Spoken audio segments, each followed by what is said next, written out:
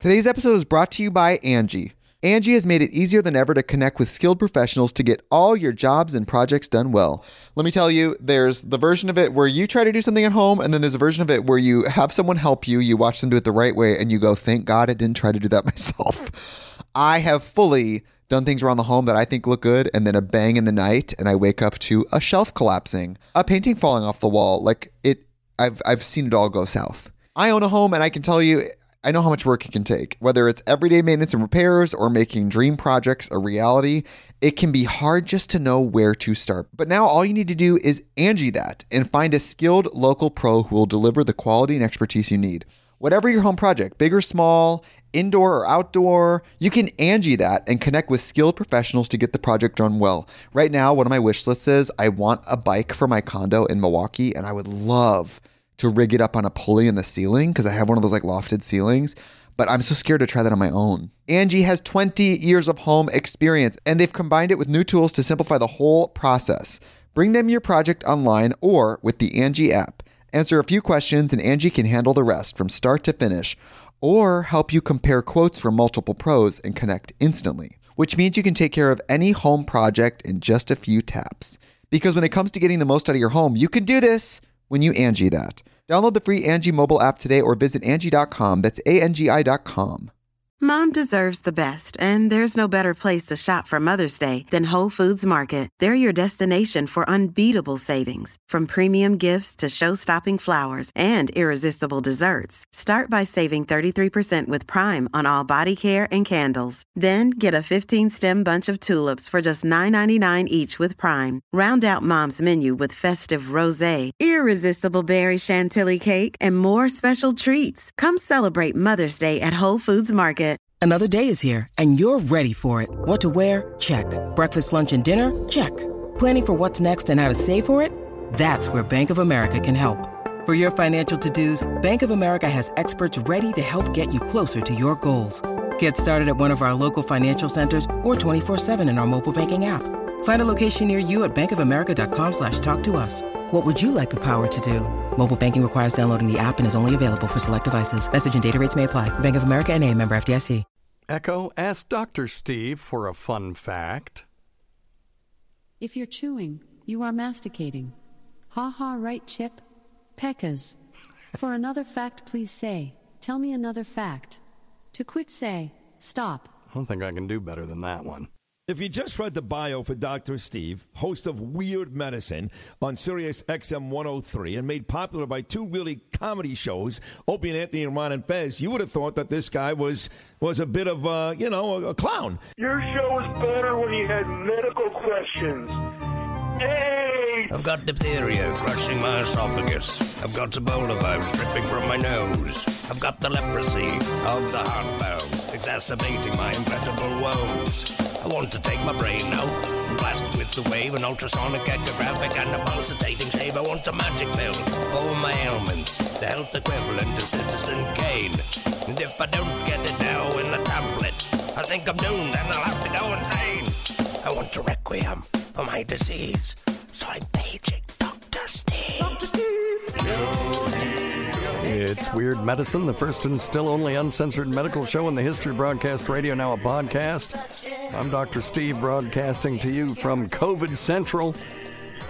This is a show for people who would never listen to a medical show on the radio or the internet. If you got a question you're embarrassed to take to your regular medical provider, if you can't find an answer anywhere else, give us a call at 347-766-4323. That's 347-POOHEAD.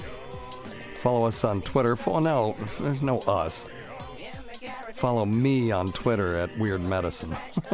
Visit our website at visit my website at drsteve.com for podcast, medical news, and stuff you can buy. Most importantly, I'm not your medical provider. Take everything you hear with a grain of salt. Don't act on anything you hear with this show. Talking it over with your doctor, nurse practitioner, practical nurse, physician assistant, pharmacist, chiropractor. Good Lord. Acupuncturist, yoga master, physical therapist, clinical laboratory scientist, registered dietitian, or whatever. I could just go back and redo that, but I just do not have the stamina today to do it. I'll explain why in a little bit. Anyway, don't forget, please stuff.drsteve.com, stuff.drsteve.com. You can click straight through to go to Amazon. It helps keep us on the air. Or you can scroll down and see some of the products that we've talked about on this show. Everything helps, including check out that Rode guitar robotic tuner. If you need to get a gift for someone that plays guitar or bass, you need to check out the Rode robotic tuners. They've got one for bass and one for guitar. And it is the most incredible thing. It's my favorite thing to pull out when I'm playing music because everyone is like, what in the hell? So, and in a good way. So check that out at stuff.drsteve.com. And then my favorite wine club is wine.drsteve.com. It's Naked Wines. It's small wineries, and you get some really good wine for a really inexpensive price. It's fantastic. And if you want to lose weight with me, check out Noom, NOOM.drsteve.com. And it is a psychology program that helps you change your relationship with food. Get 20% off and 2 weeks free by going to Noom.drsteve.com. You can just try it. If you don't like it, to hell with it. And check out Dr. Scott's website at simplyherbals.net. All right. Yeah, Dr. Scott's not here because he's afraid of catching COVID. Ooh. Yeah, your old buddy came down with it on Monday. So I'm recording this on Friday. So Monday at 4 p.m. And I know where I got it from. And shut up, it wasn't the Chicago trip. It was, I know where I got it from. It happened subsequent to that. I knew the minute it happened. I can't really talk about it because of, HIPAA and stuff. But I was fully PPE'd up, but there is one. I can say this much. There is a weakness even with fully having personal protective equipment on. So I had an N95 mask. And then over that, I had my regular mask, just so you don't lose the regular mask, really. Not much, there's no utility in that. And then I had my gown and my gloves, and I had a face shield. Now, the face shield comes down to just below your chin, and that's great. As a barrier to keep people from, coughing in your face. But when someone is coughing or yelling, or you have to lean in, because there's communication issues or whatever, if there's enough velocity to that cough or the yelling or whatever, that can work its way underneath, and you can feel it underneath the face shield, and now you can feel that wind on your face. Well, the one vulnerable place is your eyes. And I got a viral conjunctivitis, and I know that's the port of entry for this. So, the PPE is good, but it's not perfect. We're not walking around in hazmat suits. Hazmat suits are perfect shields, but you don't want to be walking around in the hospital with those, although during a code blue, I've seen people in hazmat suits. The problem with the hazmat suit is how do you get it off without contaminating yourself? Well, you mostly don't, so you just make sure you wash your hands and don't touch your stupid eyes or face before everything is clean again. But anyway, so yeah, that's what happened, and I remember coming home that night and saying, if I didn't contract COVID-19 today, I'm never going to. I should have kept my stupid mouth shut, because indeed, I guess it was 5 days later. Would that be right? Yeah, about 5 days later, I felt like at 4 p.m. on Monday, I felt like I'd been hit by a Mack truck. Now, every fall, I have the same feeling. I feel terrible. I have got horrible seasonal allergies in the fall. I'm usually sick for 2 months with just kind of low-level malaise and nasal congestion. Yeah, I should just go get allergy shots. I started and I quit going because I'm lazy and stupid. So that's on me. But I thought that's what I had. And I'm like, yeah, it's just allergies. But it just got worse and worse throughout the day. And I felt more and more malaise. And then I got a headache and just felt like crap. I'm like, this is really bad allergies this year. So as I walked out of my office to go home, I asked one of the nurses on the floor if I could borrow her thermometer. I want to take my temperature because when I reassure myself it's 98.6, then I know I'm fine. It's just stupid allergies. It was 102, and I said, "Oh, get the F out of here. That can't be right. Let's check that again." And it was now 102.5. So I had a test a quick test at home that I'd bought. I took it. Shit, it was positive. And I'm like, oh my effing God. So that was Monday. So my temp hit 102.9. I did have a pulse oximeter, checked it. It was around 95, which is low for me. 95% oxygen saturation. You're running 96 to 98, 99 all the time if you're reasonably healthy. And but it was 95, but my temp would not come down. And so I isolated myself in my room, and I erected a physical barrier so that I had a room, a bathroom, and then I had the upstairs where my studio is. That nobody comes up here anyway. And then my family could have the rest of the house.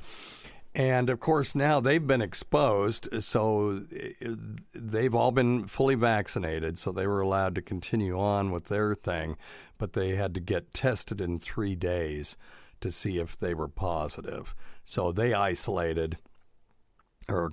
quarantined. I isolated, they quarantined, and they got their test done, and they're all negative. So that's the good news. The next day, I had a regular PCR test done. That's the polymerase chain reaction test, because the one I did at home was just one of those nasal antigen tests, and they won't really accept that in a lot of places. And but they told me I was going to have to wait 3 days. Well, hell, I'm part of that Pfizer trial. And as part of the Pfizer trial, they're very interested in people who get sick after they've had the vaccine. I had my vaccine a year ago. So because I had my vaccine a year ago, my humoral immunity, in other words, the level of antibodies I had in my bloodstream was probably close to zero. But my cellular immunity is still intact. That never goes away. So I felt pretty confident that as sick as I was, I probably wasn't going to progress to severe illness or go to the hospital or die because I had been vaccinated. But I wasn't taking any damn chances either. So the Pfizer people, once I reported on my diary that I was sick, they called me in, and I had to break isolation to go in. And they have a method for getting you out of your car and into the place safely and all that stuff. Don't worry about that. I wasn't exposing anybody unnecessarily or at all.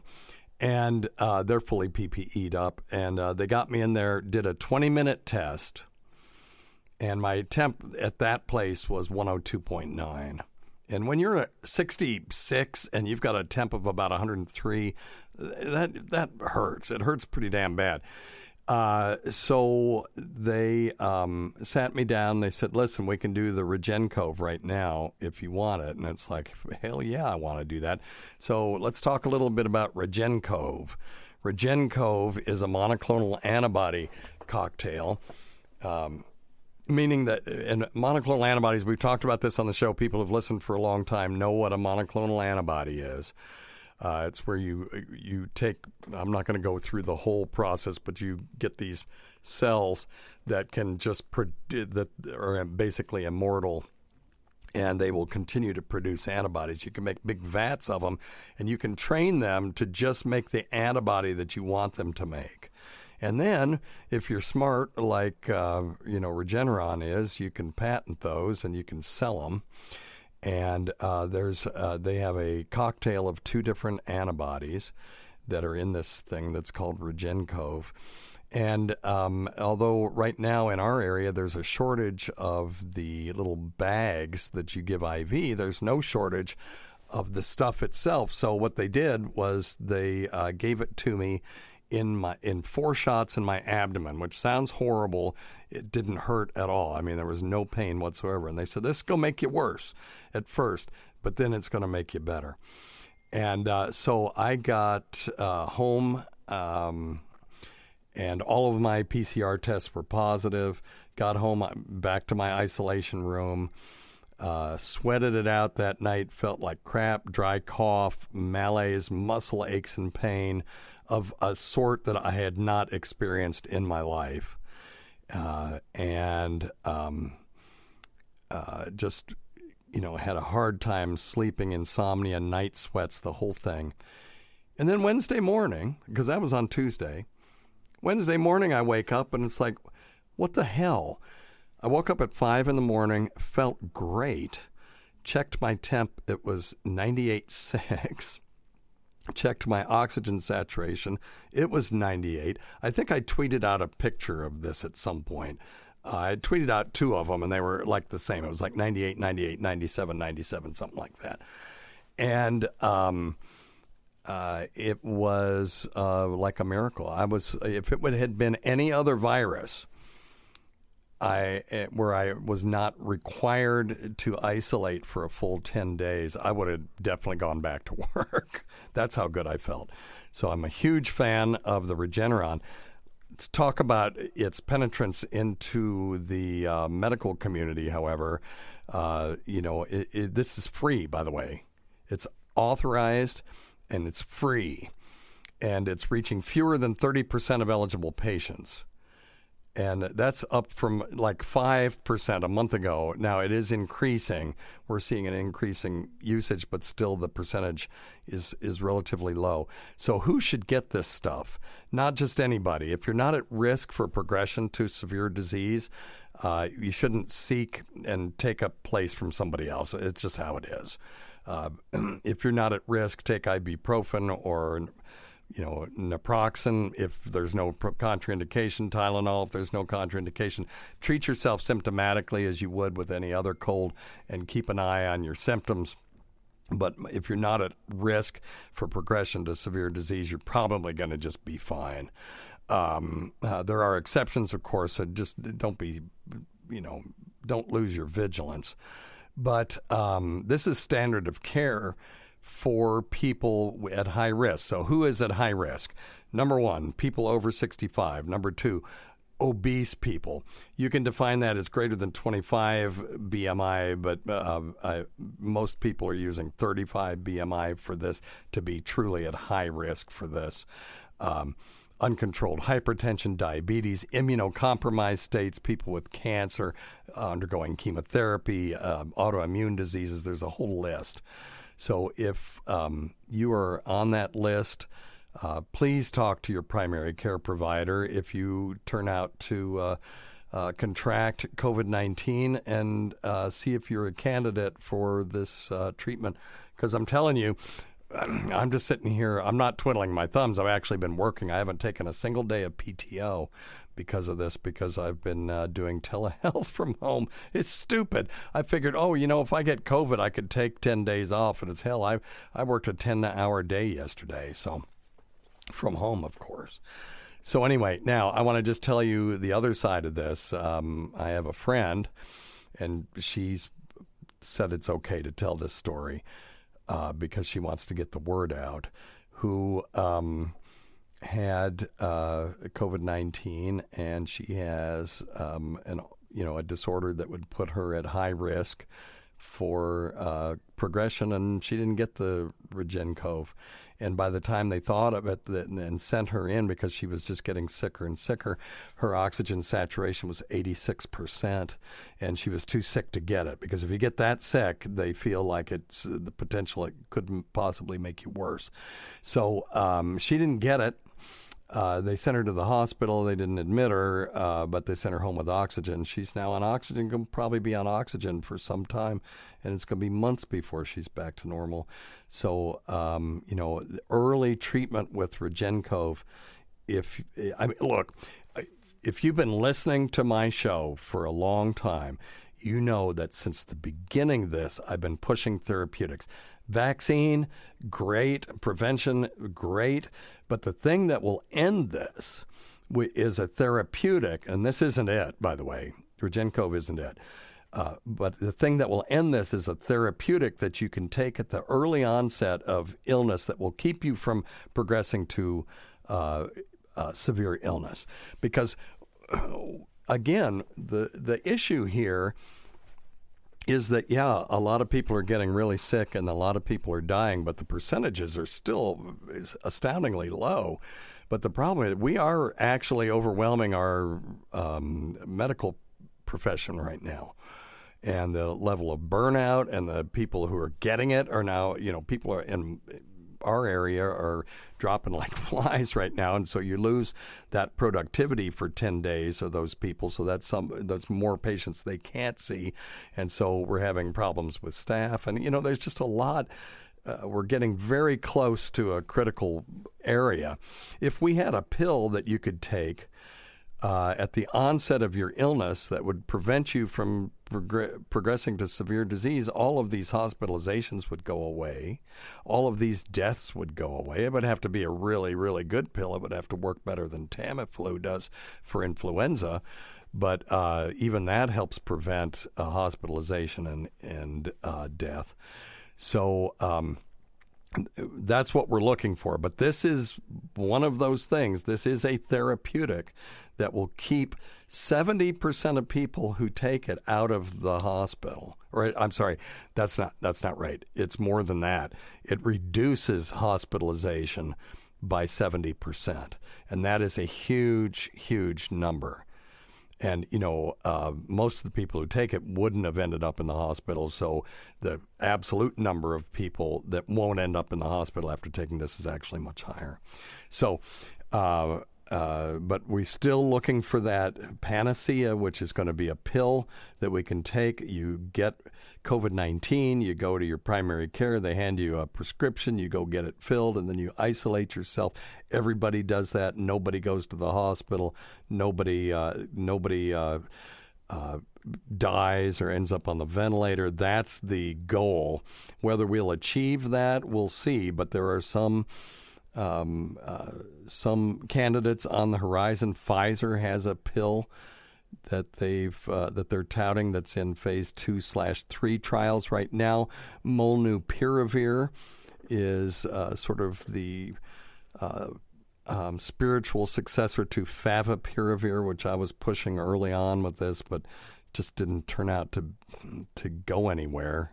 I still not sure what happened there, but that was my one prediction that really just didn't come to fruition. But I have high hopes for Molnupiravir, and they just need to move this along.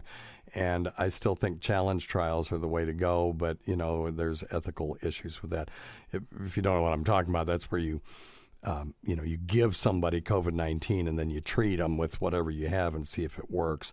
You could just speed things along because then you're not sitting around waiting for people to get it. But there are enough people getting it now that,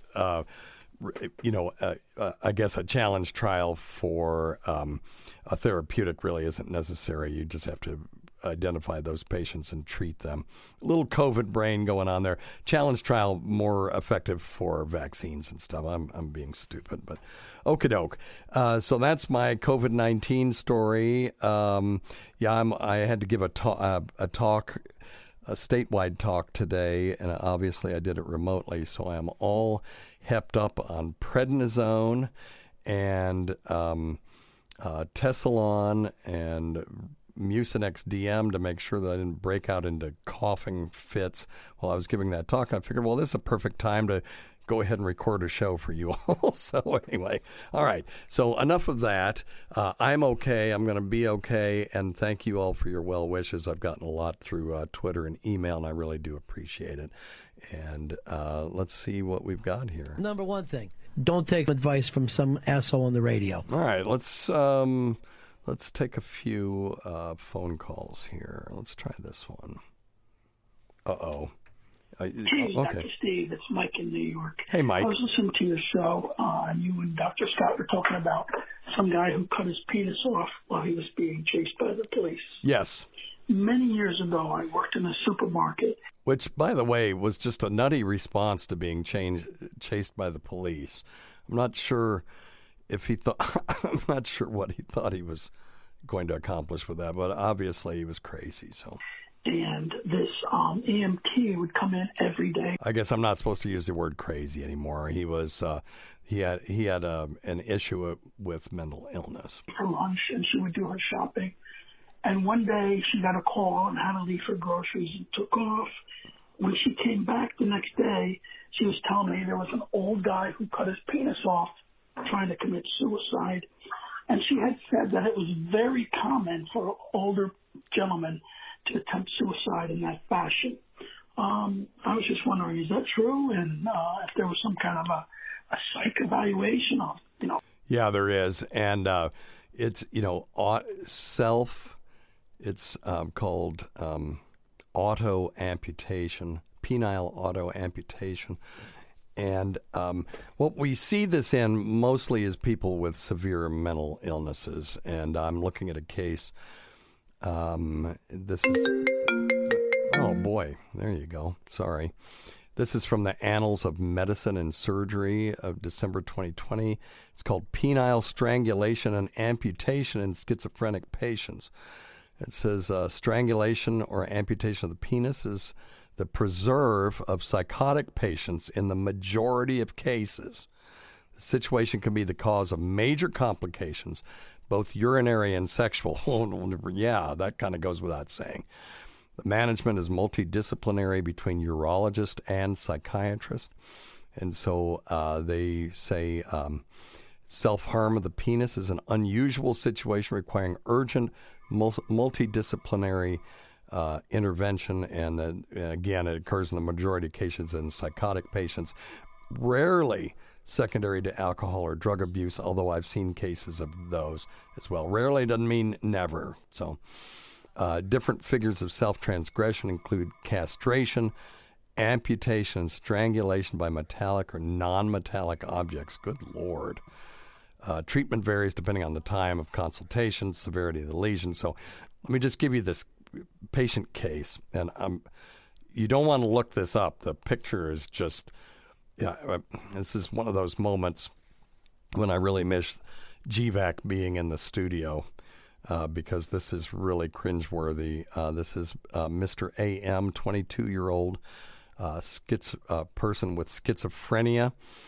Two history of attempted suicide 4 years previously. This person was admitted to the emergency room for amputation of the penis at its root. And then they give us two photographs. Thank you very much. Unnecessary. On admission, clinical examination found an agitated patient in hemorrhagic shock. He received emergency resuscitation treatment and psychiatric advice. After stabilization, the patient was referred to the emergency room where he underwent reimplantation. The course was marked by a good clinical course. 4 days later, when he was released, the patient committed suicide with a knife. Good Lord. Oh, this poor bastard. So they reattached his penis, and then good God. Oh, I hadn't read that whole thing. That's really kind of a downer, isn't it? Oh, no, yeah, we don't need these photographs. Here's the other case. I haven't read this one either. I kind of like to do these cold so I can get the same effect you're getting, but this is really pretty gruesome.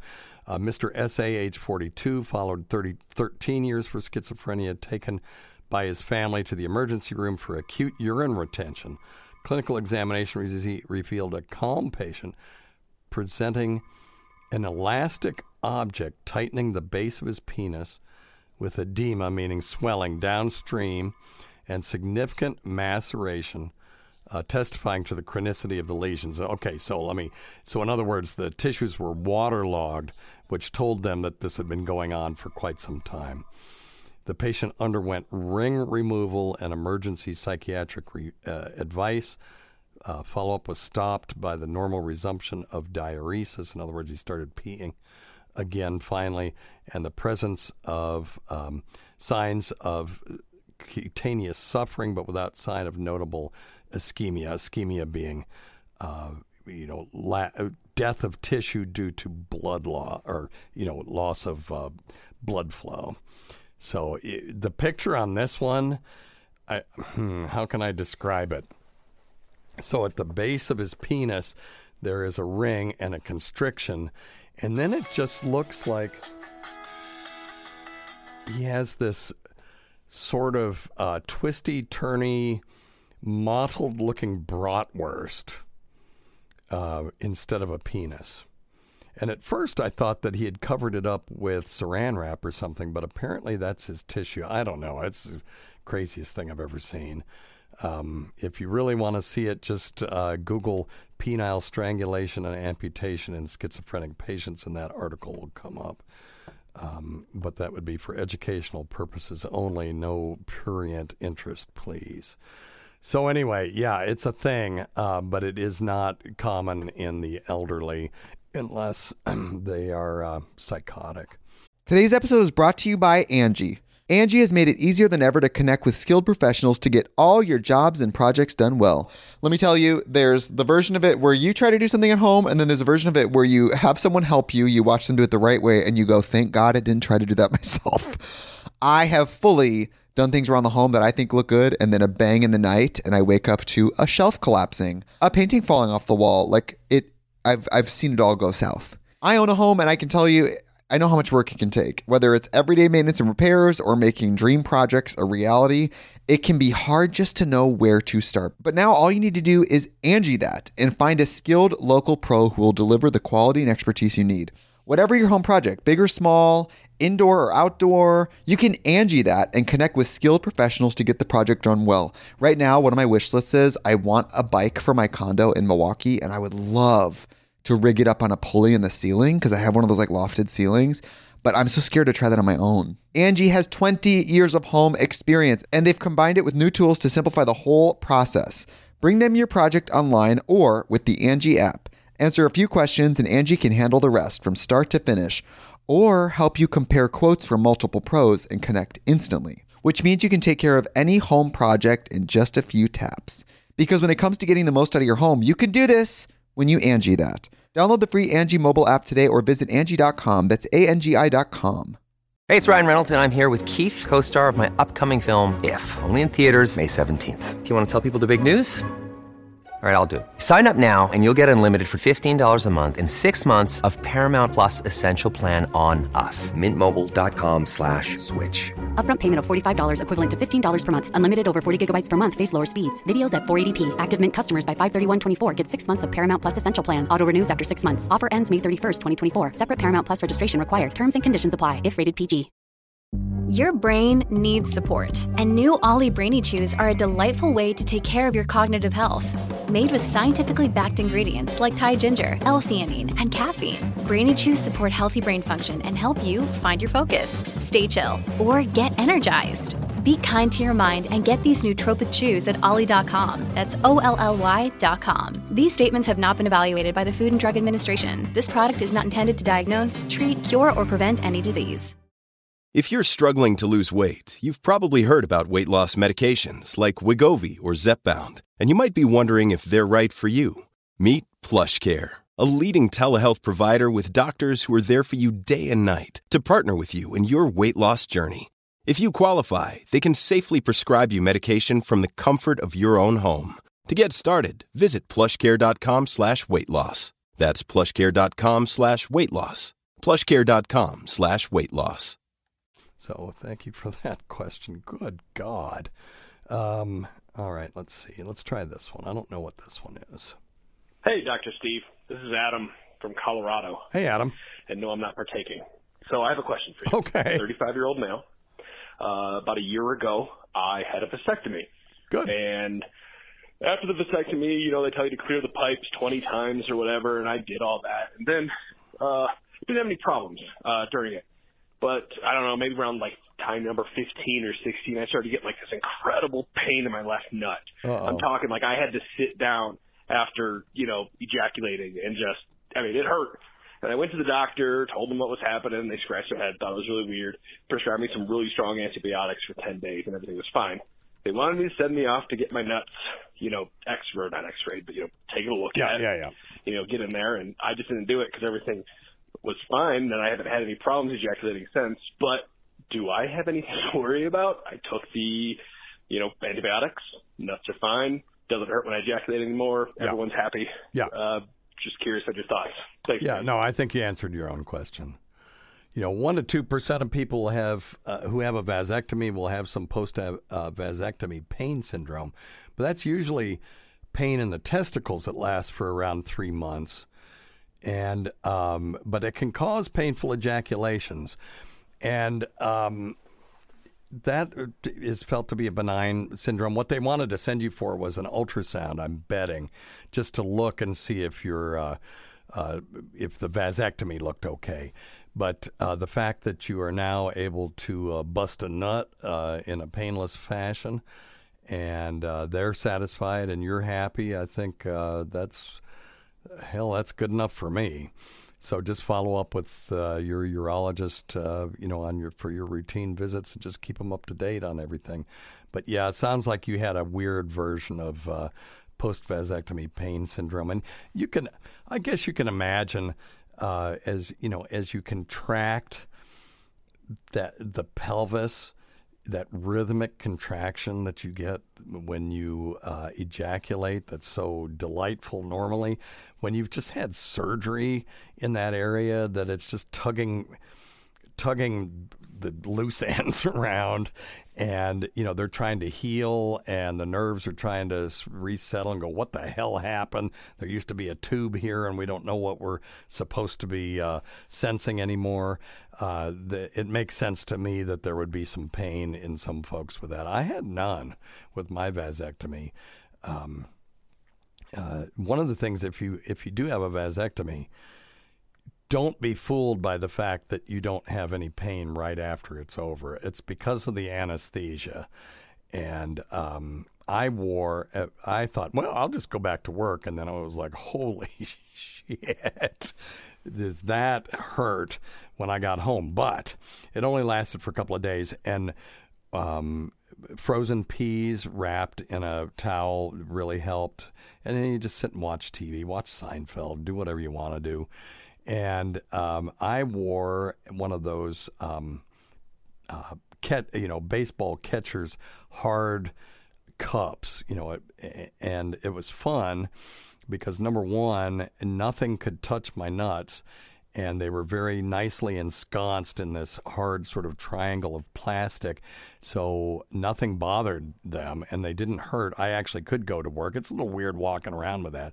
But what was really fun was if you ran into like one of your friends, you could just take your fist and just pound your crotch, and it would sound like this. And it would just surprise them. And the looks on people's faces you get when you're just taking your fist and pounding your crotch, it was quite hilarious. But I have a weird sense of humor, so maybe not do that one. All right, let's see what else we got here. Hi, Dr. Steve. Yeah. Oh, that's great. Hey, Hope man. you're well. Okay, I'm okay. I got COVID. My pit bull and I have been eating pulled pork and drinking beers all night in an effort to develop what I'm calling my proprietary COVID detection test. Okay. Now we've done limited testing and studies here on my stepchildren, but I'm wondering if you have any suggestions on how I can bring that to the medical community, and perhaps get some funding so we can share it with America at large. Well, I'll give you. Pulled pork dinner costs what, $20 I'll give you $20 for some good pulled pork. Appreciate your thoughts there, Dr. Steve. That's it. It's good to talk to you. Okay, man. Pulled pork and beer sounds good to me. No clue what in the hell it has to do with COVID-19, but it can't, listen, everything in moderation, including everything in moderation. Every once in a while you got to blow it out your ass. And that sounds like a damn good evening to me. I can't eat pork anymore. That's just getting old. Can kiss my ass. There's so many things I can't eat anymore. My stupid stomach doesn't like it, but I'll still do it because it's so good. Now, when I was in college, let's just talk pulled pork for a minute. I went to college, University of North Carolina, Chapel Hill, and at that time, I don't know if it's still there, there was a barbecue place called Allen & Sons. And we used to go there a couple of times a week. And in North Carolina, it's a spicy vinegar sauce. And it was outstanding. I mean, your mouth would be on fire. Your head would be buzzing because you have a couple of beers. You walk out of there, and it's hot out, a nice August, afternoon or evening, and you're with your friends, and it was one of the greatest experiences you could imagine, a culinary experience. Well, after I left Chapel Hill, I remember I came to Tennessee, and they said, I was interviewing here, and they said, do you want to go to a barbecue place? And I'm like, hell yeah, I do. I love barbecue. And I sat down, and I was like, what in the hell is this? This is not barbecue. They put some kind of weird tomato sauce on it and stuff. I've come to appreciate it. But at the time, the only barbecue I knew was North Carolina barbecue because I'm from North Kakalaki. I never had barbecue anywhere else. Well, then I've learned that there's, Texas barbecue, and then you got your briskets and your regular barbecue and all this stuff. And I've come to appreciate different regional varieties of barbecue. But I read an article that ranked the top 10 best barbecue places in the universe, which is a pretty big deal. The universe is a big place. And turned out Allen & Sons was number one. So that was my problem. I was always trying to recreate. It's just like, I guess, the first time you smoke a cigarette, you spend the rest of your life trying to recreate the feeling you got the first time you smoked a cigarette. And you can never do it. You are always doomed to fail, so just quit smoking. You'll never get back there again. And that's the way it was with me with barbecue, as I was trying to recreate that other places, and I couldn't do it because what I had grown up on was the best barbecue in the universe. So if Allen & Sons is still there, go check them out. They used to be on Highway 86 and just outside of Chapel Hill. Anyway, so yeah, pulled pork, good in moderation, of course. All right, let's see here. Hello, Dr. Steve. My name is Kevin. I'm a 44-year-old male. Hey, Kevin. I've been having dizzy spells since January of 2020, and they last all day. And in the last month and a half, those dizzy spells have also been. I've had the feeling of being drunk, and I haven't had any alcohol for the last month. And I've also get the body tingles. It's like a body stone, like edibles, and I haven't had any drugs in over a month. Okay. Doctors have tested me, doing dizziness tests, MRIs. I saw a neurologist, and doctors can't figure out what's going on. I've seen an ear, nose, throat specialist. They have no idea. Just wondering about your advice. Thank you very much. Have a good day. Okay, so you have to differentiate dizziness, types of dizziness. So are you having vertigo? Vertigo is when the room spins. So you close your eyes and you can imagine that the room is spinning. That's one kind of dizziness. The other kind of dizziness is actually lightheadedness. So if it is,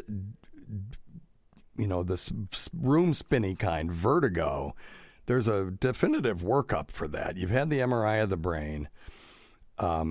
they will work you up for things like, Meniere's disease, any kind of positional changes that cause it. May indicate that you've got some stone or some sludge in the semicircular canals of your ear, and there are ways around that. But you're having more symptoms than that. So you're having some tingling in your arms or your. Let me see. Let me run that one back. I want to get this whole litany of symptoms, if you all don't mind. Let's do all that. Day, and in the last month and a half, those dizzy spells have also been. I've had the feeling of being drunk, and I haven't had any alcohol for the last month. I wonder if you mean disequilibrium. So disequilibrium, or do you just feel stupid like you're drunk? That's a and this is one of the problems with not having a two-way. If you have disequilibrium and the room is spinning, again, that's vertigo. That's vertigo, and that can last all day long, and there are treatments for that. Let's see, what else? And I've also get the body tingles. It's like a body stone with like edibles. I have that right now. So the body tingles is almost always but not always, but almost always, a symptom of hyperventilation. And hyperventilation is a symptom of anxiety. So you've got these other symptoms going on and you don't have an answer, and so you have anxiety, and that may be and when you drive your carbon dioxide down because you're breathing too fast for your body's needs, you get tingling in your fingers and your hands. I'm getting it right now because I've had to talk for 2 hours straight without stopping. And I have COVID-19, so, I had the Regeneron. I'm not 1,000% out of, back to normal yet. So, yeah, I'm having those tingling episodes right now. So let's try one thing. I don't know that I can solve the rest of the problem, but I do have some ideas. And one thing I would want to do on you is an orthostatic blood pressure test. So if you have your own blood pressure cuff, you can do this at home or have them do it in the office. You lay down for 5 minutes, you check your blood pressure and your pulse. Then you stand up, immediately check after 10 minutes, stand up and check your blood pressure and your pulse. If your blood pressure drops and your heart rate rises and stays that way, and particularly if you can reproduce these symptoms doing that, then you have made the diagnosis of orthostatic hypotension. In other words, low blood pressure when you stand up. And when you stand up, your body is supposed to clamp down on your blood vessels so that it forces, it increases the resistance to flow in your body, which forces blood flow into the brain. And if it doesn't do that because the autonomic nervous system is moving slow for whatever reason, if you have diabetes or just you're getting older, then that will be an issue, and then you'll feel lightheaded. And if you walk around, you could be lightheaded all day. You could even faint. So that's one thing. The other thing I'd like for you to try is for the tingling. Let's isolate the tingling for a second, because a lot of times you break these things down into manageable pieces, you can deal with it. So if we can prove that the tingling is caused by hyperventilation, then at least you know what that is, and that it's the anxiety from the other thing. And then they just have to work on figuring out what the other thing is. So I want you to learn the technique of square breathing, and we're going to do this together because it's going to help me too. So in square breathing, the theory is that if you inhale 25% of the time and exhale 25% of the time, that means 75% of the time you're not doing either one of those things, or you're not doing the other thing, and therefore you cannot hyperventilate. So a normal hyperventilation is in, out, in, out, in, out. Well, what we're going to do is in, pause, out, pause, and that will form a square, and we're going to do this in 4-second increments.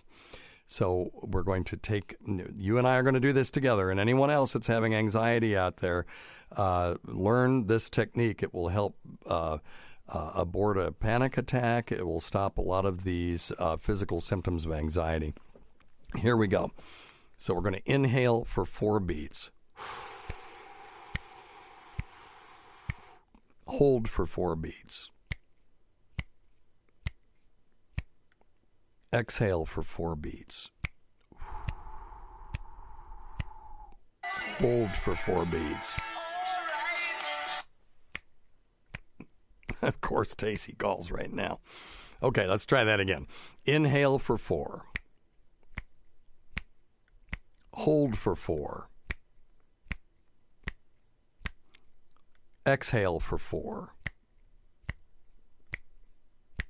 Hold for 4. Repeat that for 2 minutes or until your symptoms abate. My tingling already feels better having just done that the one time. Sorry I didn't have a cooler sound effect. I wasn't planning on doing this today. So, but the technique of square breathing will help to differentiate whether those total body tingles that you're feeling are being caused by the anxiety and concomitant hyperventilation. Now, for the rest of your syndrome, if you have orthostatic hypotension, what I would do with you is a tilt table test where they can try to recreate some of these symptoms by putting you on this tilt table, and a cardiologist will do that, and if they identify a reproducible problem, they can usually fix it.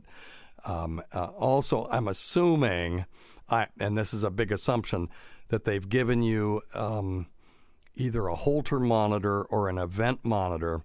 A Holter monitor is an EKG that you wear for 24 to 48 hours that records every single beat, and then they can analyze it and see if you've got any weird rhythm problems. An event monitor is something you could wear for a month, and it only records when you push a button when you're having an issue. Right now, this sounds like you're having symptoms every day, all day. And if that's the case, I would do a Holter monitor. If it's still intermittent and there's a possibility we could miss it by putting a 24-hour monitor on, I would give you an event monitor. Okay? All right. I hope that helps. Let's see here. All right. Hey, Dr. Steve, Dr. Scott. Okay, so I'm 58. I'm in excellent health. But I went on TRT about 5-6 months ago, and it's been friggin' fantastic. Good. Almost no negative side effects at all. Yeah. Even before the TRT, I was in pretty good shape considering, that deficit. When I went on it, however, I got with my trainer and kicked up my workout, so I'm pretty jacked right now, and I'm loving it. Anyway, here's my concern. When I was going through all the initial testing and checkouts to get on the therapy, they asked me at least 3 times if I had sleep apnea at all. Right. I've never had it, so my answer was no. Fast forward about month 4 of the TRT, and I must say I had about 2 or 3 scary episodes of waking up gasping only when I was on my back, which is rare because I'm a side sleeper. Yeah. Like 99% of the time. So I start Googling, and I found a few of the top medical sites. Don't do that. There's really a very weak evidence, according to medical science, to correlate TRT with apnea. The only thing I can see is if you somehow gain a lot of fat around your neck, that could put pressure on you and cause episodes. I'm not that worried about apnea overall because I do sleep on my side most of the time, and I really didn't gain any fat that I can tell, only some muscle. So what do you think about this? Thanks a lot. Yeah, man. Okay, so these could be 2 independent things. You could have sleep apnea and hypogonadism or low testosterone and end up requiring testosterone treatment, and the 2 things could not be interfering with each other. But, historically, testosterone replacement therapy has been considered, quote-unquote, dangerous for patients who already have severe obstructive sleep apnea because it could exacerbate their symptoms.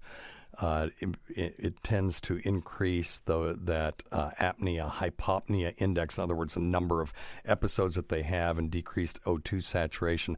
And they felt that it was reduced contraction of the airway dilator muscles rather than just neck fat.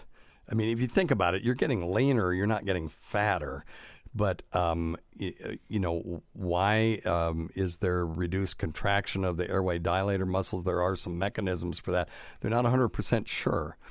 But you also have increased metabolic consumption with greater oxygen demand. And therefore, if you're on the borderline with low oxygen, it's going to knock you over into further territory. And then there may be decreased central response, in other words, brain response to lack of oxygen, which increases the number of apnea episodes that you could have. You could have central apnea. In other words, it's not obstructive anymore. It's now central. So these things are possible. So I'm not going to say yay or nay that what you have is caused by your testosterone or any of that stuff. But the second that you start, gosh, do I have obstructive sleep apnea? Boom, that is an indication to go get a sleep study. So just go get the sleep study and see. And you feel good. You're having a good response to your testosterone. I'm not advocating you stop it at all. But I do think that untreated obstructive sleep apnea causes some pretty severe disease. So you've got to get that checked. So call your primary care, tell them you woke up gasping when you're on your back, you're worried you've got sleep apnea, and get a sleep apnea test. And that will... I'll tell you what, it changed my life when I had mine. Now, you may not feel adverse effects. You're not having fatigue and those kinds of things. I was actually falling asleep. When I'd pull into work, I'd fall asleep for 20 minutes before I could even get back into work again. And then if I'm typing or if I'm sitting, and every once in a while, like I'd play music with Dr. Scott. I mean, I know it's boring, but it's not that boring. I actually fell asleep once, and we were recording, and I fell asleep. And my bass playing, I mean, it became very robotic, which was weird. My sleep persona is not very good bass player, but it wasn't. He couldn't tell the difference, so it was funny. But anyway, that's how bad it was for me. But I know it's not like that for you, but I would still get it tested because it may be very mild. And then what they do, if it's mild and positional, you you start wearing a T-shirt to bed. And in that T-shirt, you sew a pocket, and in the middle of your back, and in the middle of that pocket, you put a tennis ball, and that will keep you off your back at night. There are other ways to keep yourself off your back, but that's a real cheap and easy one to do. And that may be all you need, but I would not counsel you to do anything other than get a sleep apnea test right now. All right, let's see. How much time have we got left? We got time. Let's do, let's do this one. Hey, Dr. Steve. My name is Rich from Philly, and I had a question for you about something I saw on TV, Penn and Teller's bullshit show from the early 2000s. Greatest show Most of the ever. stuff on the show I can get in line with, but this one in particular was about secondhand smoking, and they defended that it was not dangerous and that studies they were using to push legislation against smoking were misrepresented. I was wondering where we were with that today, and if you have any studies that you go to for secondhand smoking, and it makes you kind of wonder your sources and how. No, I know. I get it. Up on things. I appreciate you. Thank you. I was like, this one will be easy. And then I went and did a literature search, and what you find is there are a lot of papers written by the Surgeon General and stuff like that reference other studies, but most of what's out there about secondhand smoke that the CDC is referencing are white papers that they themselves did. Now, do I think they're biased in this regard? I don't think so. But, it would be nice to have some hard evidence. I found some systematic reviews. These are where they mush a bunch of studies together. And even these are kind of, I would just like some hard statistics. This is called The Burden of Disease Attributable to Secondhand Smoke Exposure, a systematic review. Sounds pretty good. It's from a journal called Preventive Medicine in 2019. It's not a rag. And it said our aim was to provide a systematic review of studies on the burden of disease due to secondhand smoke exposure, reviewing methods, exposure assessment, diseases causally linked to secondhand smoke, health outcomes, and estimates available to date. So then they go on to say that, they did this big literature review. They looked at 588 studies, and 94 were eligible, 72 were included in the review. And most of them were based on comparative risk assessment approach, where you basically what that is, you just, is this population exposed? Is this one not? Is there a difference? And they assessed secondhand smoke exposure using mainly surveys on exposure at home and workplaces.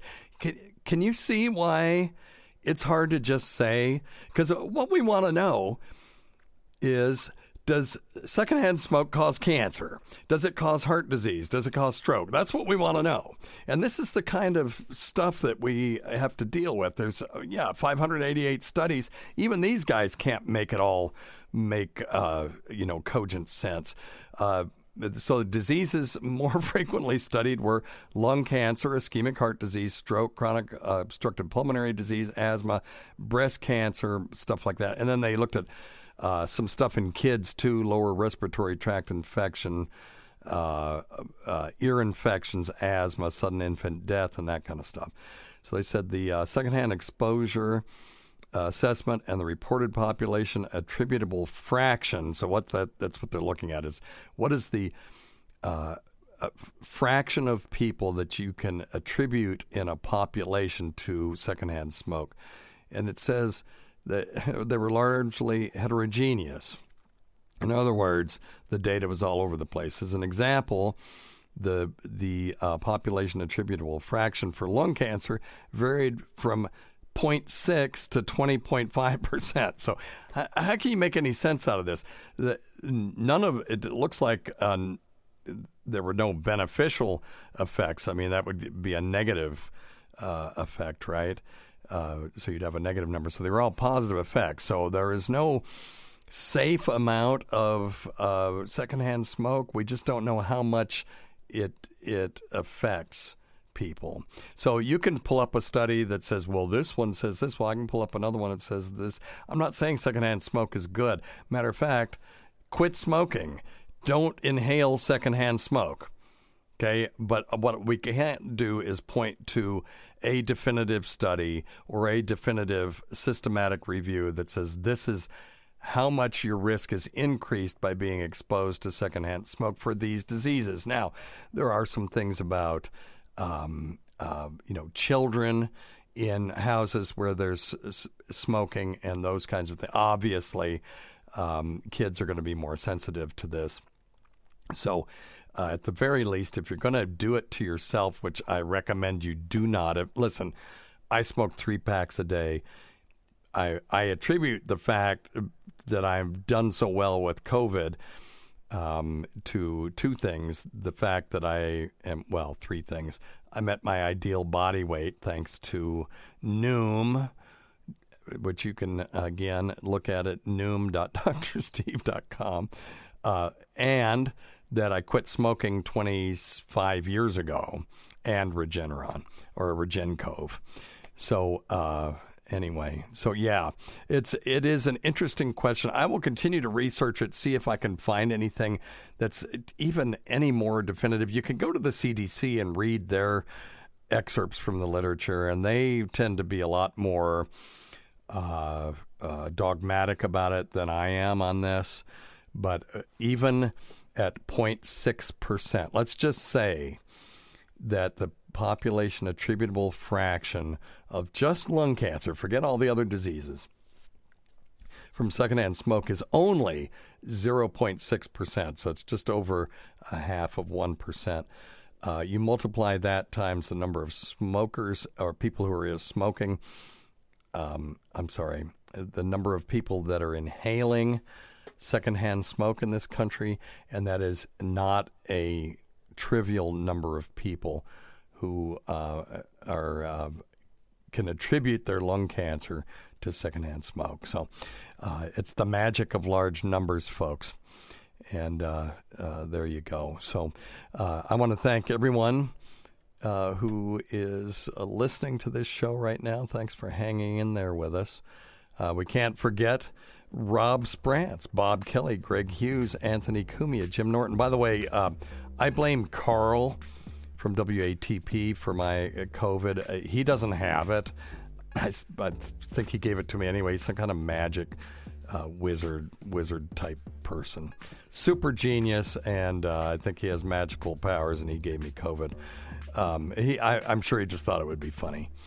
And Travis Teft, that Gould Girl, Lewis Johnson, Paul Ovcharsky, Chowdy 1008, Eric Nagel, the Port Charlotte Whore, the Saratoga Skank, Roland Campos, sister of Chris, Sam Roberts, she who owns Pigs and Snakes, Pat Duffy, Dennis Falcone, Matt Kleinschmidt, Dale Dudley, Holly from the Gulf, Steve Tucci, ×3. By the way, Steve Tucci, the Tucci band had quite the tragedy. They lost one of their members to COVID. The guy was apparently a really sweet guy, great guitarist, great vocalist, and a great friend to my niece and Steve. Sadly unvaccinated, got COVID-19 and expired. So, if for nothing else, just get your vaccine. We'll talk about that next time. You guys know I'm not a vaccine mandate type person, but what we're treating right now, the sickest people that we're treating right now, almost 100% of those are unvaccinated. So just take that for what it is and get your vaccine, please. I don't need to lose any more friends of friends, and I definitely don't want to lose any listeners. So check out the great Rob Bartlett, Vicks Nether Fluids, Carl's Deviated Septum, Bernie and Sid, Martha from Arkansas's Daughter, Ron Bennington, and Fez Watley, whose support of this show has never gone unappreciated. And people will go, oh, well, you had the vaccine and you got it. Yeah, and I did fine. That's why. So you're right. I got the vaccine, I got COVID, and I'm here to talk about it just a few days later, and I'm 100% okay. Listen to our SiriusXM show on the Faction Talk channel, SiriusXM channel 103, Saturdays at 7 p.m. Eastern, Sunday at 6 p.m. Eastern, on demand, and other times at Jim McClure's pleasure.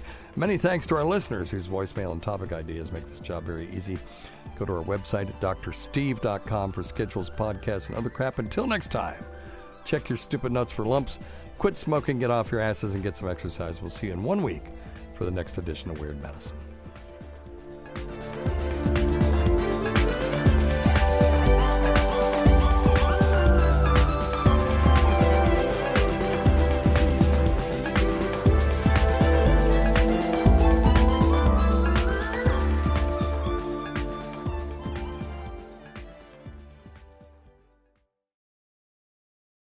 Today's episode is brought to you by Angie. Angie has made it easier than ever to connect with skilled professionals to get all your jobs and projects done well.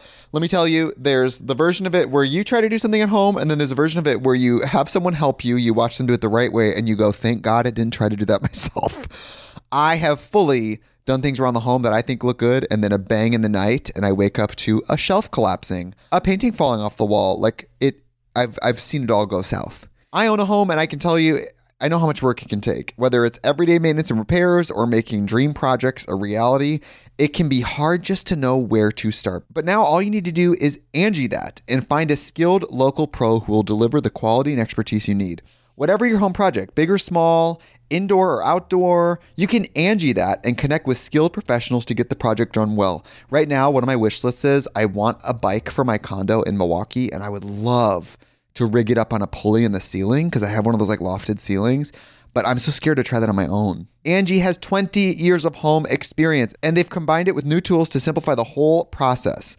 Bring them your project online or with the Angie app. Answer a few questions and Angie can handle the rest from start to finish, or help you compare quotes from multiple pros and connect instantly, which means you can take care of any home project in just a few taps. Because when it comes to getting the most out of your home, you can do this when you Angie that. Download the free Angie mobile app today or visit Angie.com. That's ANGI.com.